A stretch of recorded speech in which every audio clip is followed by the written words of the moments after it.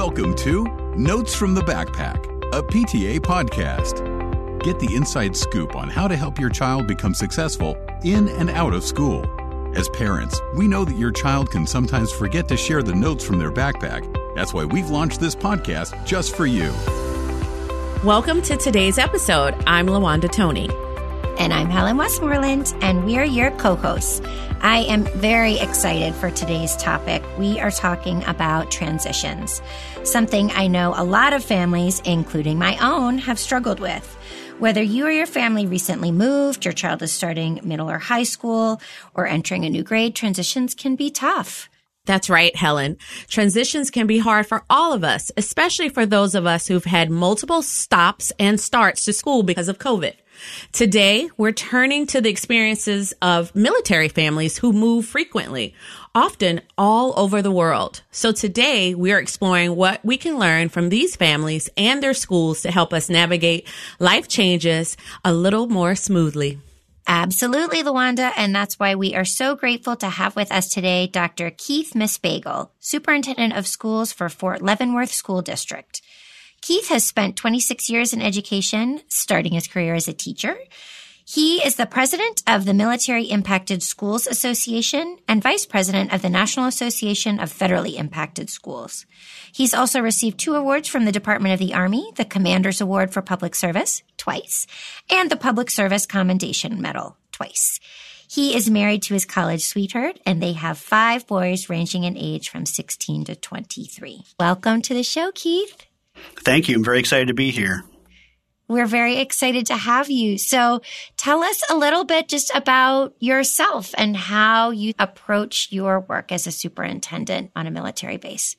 So I feel like I've got the best job in the world as superintendent at Fort Leavenworth School District in Kansas, Fort Leavenworth, Kansas. My school district is a preschool through 9th grade school district. We have about 1,600, almost 1,700 students, and about a 50% turnover of our families every year. And in a 3-year period, over 95% turnover. Wow. So it's been my professional career and my life's mission, if you will, to provide the best education that my district and I can for the students of those that are serving our country and protecting my freedom. Absolutely. So, Keith, tell us a little bit about what's going on for families when they first arrive. What are families experiencing behind the scenes when they start a new school? When they first arrive, it's all things in motion. And what I mean by that is typically the families that arrive here at Fort Leavenworth, and many of them across the country, will make moves over the summer months in June and July. When they get to their new duty station, they have to accept quarters. They have to accept their new house that they're offered. They have to coordinate the movement of household goods. The soldier has to report to the command. Families have to familiarize themselves with the neighborhoods in the area, and they haven't even started unpacking essentials or critical information documents yet. Many families tell their kids, okay, we're going on a new adventure. Pack your backpack because it's got to fit in the Suburban or minivan or car as we drive across the country. And in that backpack are your essentials that you want to have with you.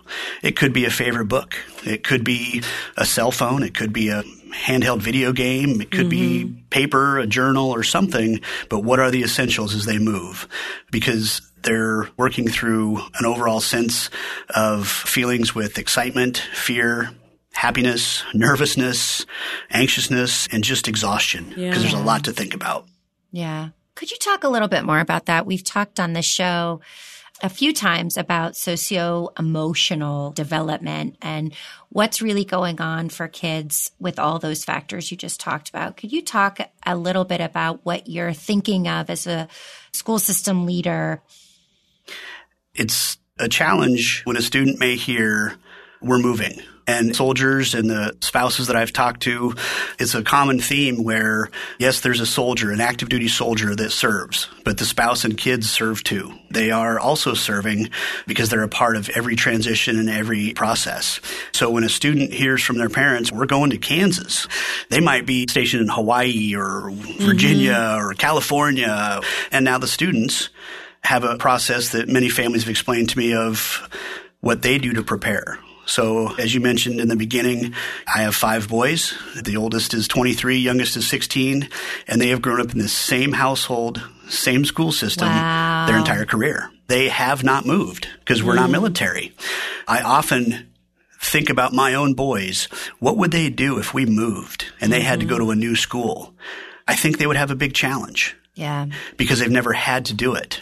But in many of our military families, whether I was a teacher, principal, even in my roles now, if I'm out at recess or talking with a new kid, the concept of the new kid isn't as what my boys would see the new kid being. I've watched new students enroll in October. So the school year's already started. And they go out to recess and they literally don't know anybody. But they'll walk up to a group of kids and introduce themselves. Hi, my name is Keith. I just got here from Florida. What's your guys' name? And I think, wow, that's a resiliency and an opportunity to be able to say, I've been through this. I need to meet some new people. So I think it's a discussion when we talk about social emotional development, social emotional learning, and growth as a maturity for kids at all ages, whether they're preschool through high school, the maturity to have the resiliency and the understanding of it's a new adventure. Here's what I'm going to do. I'm going to meet my teacher. I'm going to share as much as I want to share, but I don't have to share everything just to try and jump in right away. So there's a process that I've had families share with me that they talk about ahead of time. They have a moving party, not necessarily a going away party, but a moving party in their last duty station because they've made friends. Maybe they only were in those classes for a year and now they have to move away, but it's not goodbye as much as it might be see you later because a lot of times in the military, they might end up back together in another duty station as students. Yeah. What can civilian families learn from military families about resiliency and transition? What things can we take away to say, you know what, we should start doing this? It would help our kids transition, even if they're going from elementary to middle school. That's a great question. It's a big question, but a great question. Some of the successful strategies, if you will, that military families have shared with me that other families have used and can use when we're talking about transition from an elementary school to a middle school or from one school in a district to one across town or even across states or across country is gathering information ahead of time, asking the questions that will allow parents to get as much information as possible prior to that move. In some cases, the parent may have to make a move in a week or less time for whatever the situation may be. There still is time within that to jump on the website of the school district that they're going to be going to or the school, find out what supplies are needed, find out requirements. Is there activities that the kids can sign up for? What is the mascot of the school? You'd be surprised to think that a kid that is going from one school in, let's say, Kentucky that has a wildcat as a mascot, then comes to Kansas and goes to a different school. Oh, it's a wildcat? I was a wildcat last year. So it's really the smallest things to help bring some interest, excitement, or newness to the adventure. On a lot of websites, including ours, we have 360-degree virtual tours where a family can click on the school and do a virtual tour of clicking through, and they can see most of the school. That's very cool. And like, oh, okay, that's the entrance. This is where you're going to have to go for lunch. Wow, look at that school. I've never seen a school that has that much natural light, or look at the colors, and just a build up ahead of time of the new adventure. Also, I've had families talk to me about just the overwhelming feeling of, wow, we got to move. We've got to move again. Look at all the changes. Look at all the challenges that are going to come with it. I will never take away from the long list of challenges and issues that come with a transition for a family because they're real. And as a school district and school staff, that's our responsibility to help as much as possible with families where the most successful moves have been is, yes, they accept and understand that there will be challenges, but how do we not focus on those solely because they're still going to be a part of it, but now we make it a positive moving forward. And that can help with resiliency of a student. Here's how you can make some friends. Maybe you see a kid out at recess that's kicking a soccer ball. You like soccer. If it were one of my boys, hey, Tanner, you like soccer. You see a kid playing soccer, go ask if you can kick the ball with them. You don't have to tell them your life story. You just got to say hi. Yeah. So it's really just creating some of those opportunities to help our kids. Yeah. Get in the mix and know that the school is there to help. So I want to pick up on that thread because I think the flip side to Luana's question is like, what can school leaders and what can schools do to be better partners to their families while transitioning? Because I do think over the past 2 years, like, right, Keith, you've been doing this for years and your families have that resilience. You have those structures in place. But I think the past couple of years have really shown a light that there are a lot of schools that aren't quite there in terms of really welcoming families and helping them through these transitions, whether that's a parent that's choosing a new school or was in quarantine and schools were closed and then we had to go back. What can school leaders learn from you about some best practices to really support your families and students through transitions? One of the aha moments that I find myself every year looking at is not to assume that parents automatically know what they're supposed to know. What room to go to, what forms to, Exactly. And I've been guilty of it myself. While I think we work really hard in Fort Leavenworth School District to do what we can for all families, we're not perfect and we make mistakes. But as I talk with my administrators and staff, we have to be prepared to adjust on the fly. I've been guilty of saying, well, we're a good school district. How do parents not just trust that?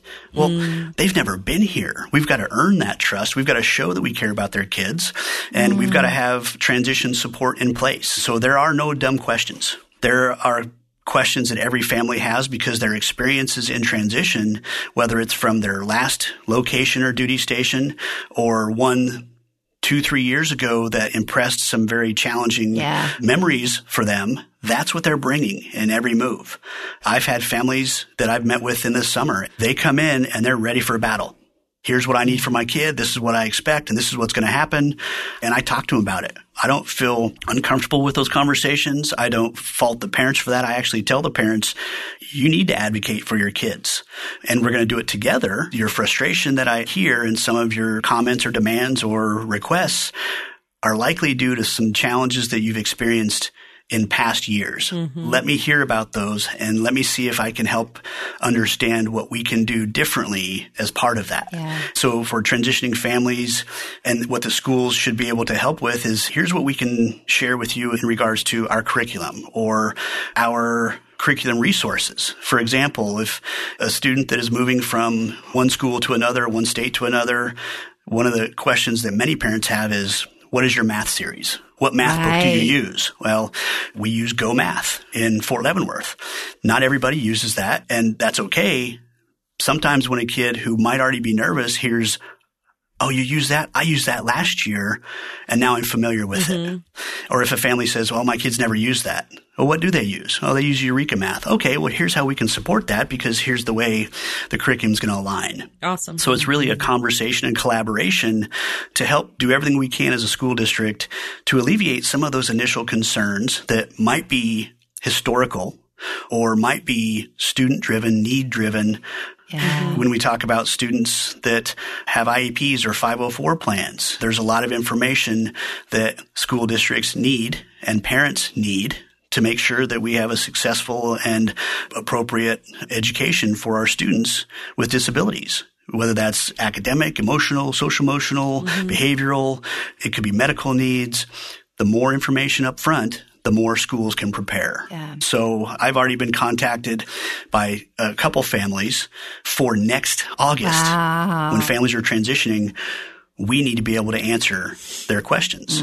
I don't have a transition coordinator hired in the district, but I have all my administrators that can support with transition questions. That's great. And if we don't know the answer, we need to find it to help our families. Yeah.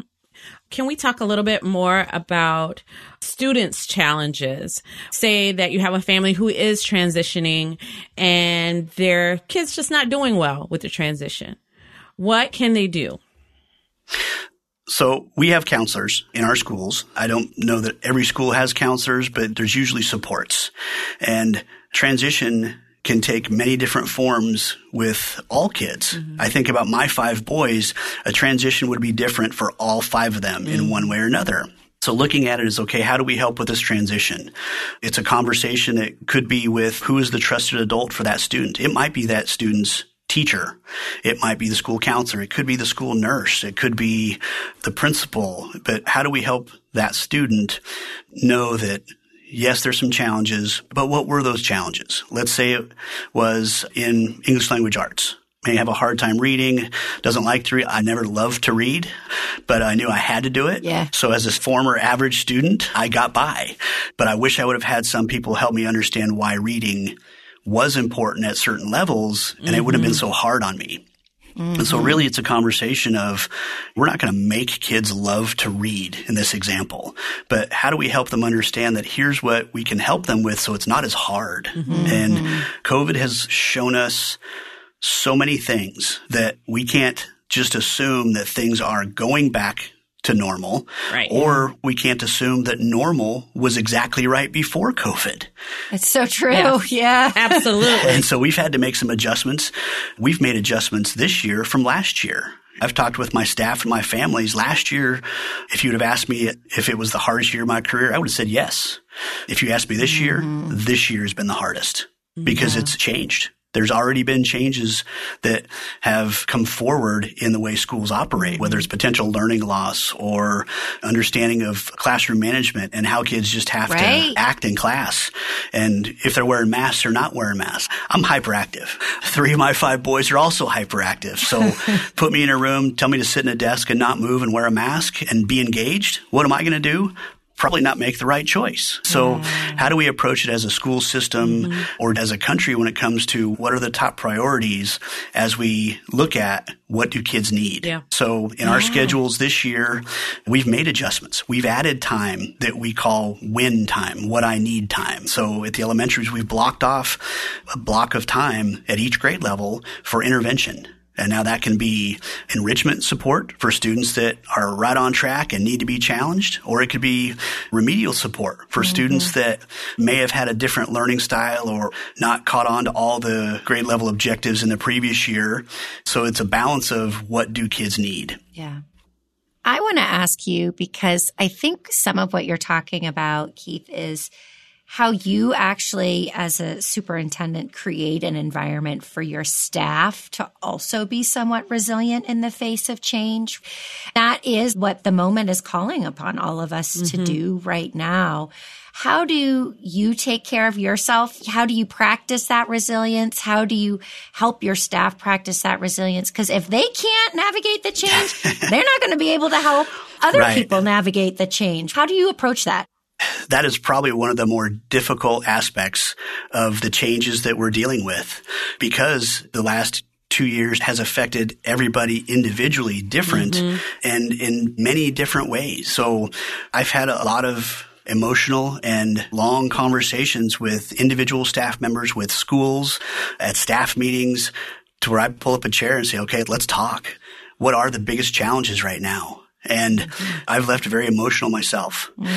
But knowing that, God, I wish I could just wave a wand and make all their troubles go away. Like all school districts and like all staffs and like all families, there has been loss, whether it's loss of job, loss of life, loss of family member. Loss of normalcy, right? Yes, that everybody is impacted. And we've had to take a step back. I'm a very driven individual. I want nothing but the best for every one of our students and staff. And I don't think there's anything that should stop us in trying to achieve that. Well, that's all well and good. And then human life comes into it. And then it becomes, okay, there's a way to lead when you're out front. But if you're way out front and no one's behind you, you're not leading. You're on an island. So I've really had to try and reflect myself of what can I help my staff with? What does the staff need? And again, everybody needs something different, because the way that our teachers have taught, and in like all districts, is not the way they were trained in college, unless they were in college in the last year or two. And student taught during a time of Zoom class and at-home learning. Well, and some would argue what you learn on how to be a teacher in college is still totally different than once you get there anyways, under best of circumstances. Yeah, exactly. On-the-job training has been new for everyone, whether they're a brand new teacher or a veteran staff member. It's all been brand new. So it's really trying to connect with the staff and see what is needed. And it's still not perfect. I still haven't solved the many challenges that are out there. But how do we chip away at it? And how does staff know we care? We had a professional development afternoon within the last month where we had a previous professional development plan of a national speaker coming in. We had all these things lined out that we would normally do.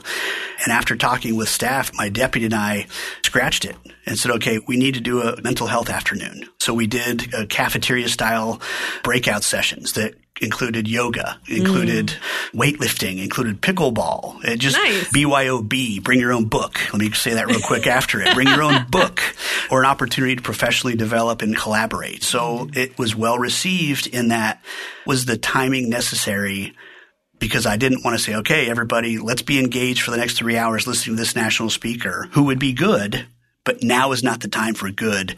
We need to help people get back to how do I help my kids and myself more. Yeah, I love that. I do. I have a quick follow-up because you talked about understanding needs at the staff level and the ways you do that. What does your intake and needs assessment process and welcoming process look like for your new families and students? Because you talked a lot about conversations, but I'm guessing you've got a couple very specific things in place to make sure you're listening and responding to the needs of our military families and their kids. At the beginning of the school year, we do in each of the schools an expectation academy for all students. The first couple days of school, the classrooms almost go through stations. Here's the cafeteria, and here's how you walk through the cafeteria. Here's how you get to the gym for PE. Here's the library.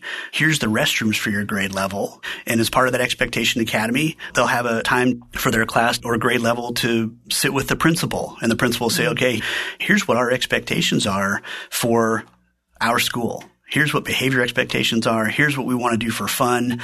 So kids have that within the first week of school, an opportunity to know what the expectations are and ask questions about it. The first day of school is just a crazy day and a fun day every year. Knowing that there's a lot of energy on that first day of school, the day before the first day of school, we allow a time where families and kids can come visit their classroom, bring their supplies. They get to see where their seat is. Oh, that's great. They get to meet the teacher. They get to walk their parents around the school. So there's that little familiarity of here's where I'm going to be this year. And that's the same for returning students or new students. Everybody's excited about it. Everybody has supplies they have to bring in. Everybody wants to see where they're sitting. Yeah. So those are just a couple of things that we do that have helped. We do needs assessments that the schools have sent out. So the teachers will do an interest survey. Hey, what do you like? What do you dislike? And because it's not safe to assume that every kid likes the same thing. Yeah. One student may like video games. Another wants sports. Another wants reading. Who knows? But until we know, we're not able to differentiate and say, okay, here's a project we're going to do. You can base the project on your favorite theme. So it's really trying to create that initial comfort level. Here's what you can expect from this day forward. I love that. So good. Keith, you have shared so many great nuggets with us. So good. So many good resources and just ways to transition. The final question for you is, out of everything that we've talked about, what is the one thing you hope families could walk away with? An understanding that it's a partnership between the school and the family, and that parents should ask questions. Parents should seek out information and know that the school wants to be able to provide as much information as possible to help with those transitions. One of the frustrations that I know families have to face, whether they're military or just moving from one school to the next, is it's not like it was at the other school. Whether good or bad, it's not like it was at the other school. Understanding that and making sure that that doesn't drive all comments, determinations, statements, because that'll create more frustrations. It's how do we work together to adapt? Because a transition is hard without any support. It can be easier when there's the opportunity for parents to feel comfortable to say, I have some questions, and here they are in email. Can you please get these to me because I'm trying to work out my family transition and prepare. That's why I said earlier, there's no dumb questions. Schools don't always have the exact answer at that exact time because things change. This last 2 years has been an example of that. Awesome. I feel like I am walking away with a lot of great advice and just deeper appreciation for the experience of our military families and those inside schools. If folks want to go learn more about you, military families, anything you want to suggest for resources that people could look at to follow up?